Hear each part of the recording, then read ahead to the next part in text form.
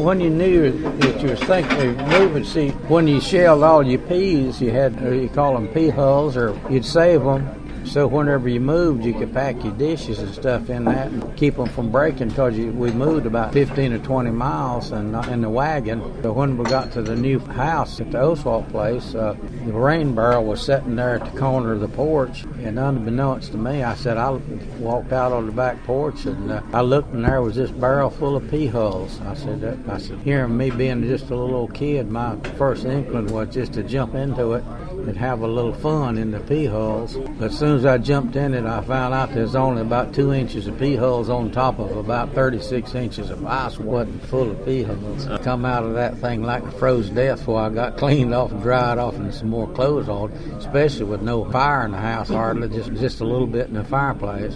Back then they didn't have heaters or anything of that nature, just had fireplaces.